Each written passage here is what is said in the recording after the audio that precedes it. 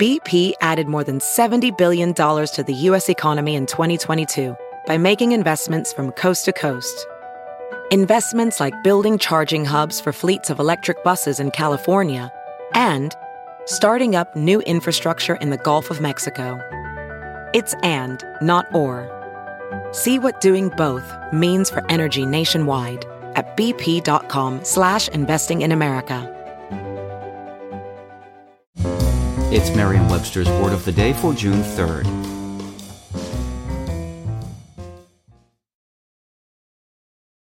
Today's word is oracular, spelled O-R-A-C-U-L-A-R. Oracular is an adjective that means resembling an oracle, as in solemnity of delivery.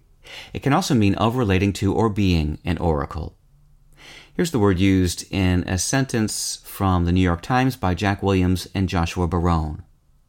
The New York Public Library's Live from the NYPL series continues with a conversation between Ms. Atwood, the prolific and oracular novelist whose latest book, Hag-Seed, reimagines Shakespeare's The Tempest, and Ms. Shaw, the actress and director.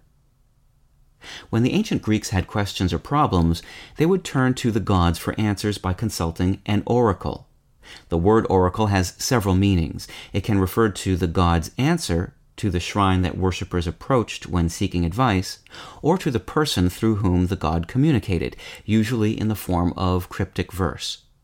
The words oracular and oracle trace back to the Latin verb orare, which means to speak. Today, oracle can simply mean an authoritative pronouncement or a person who makes such pronouncements.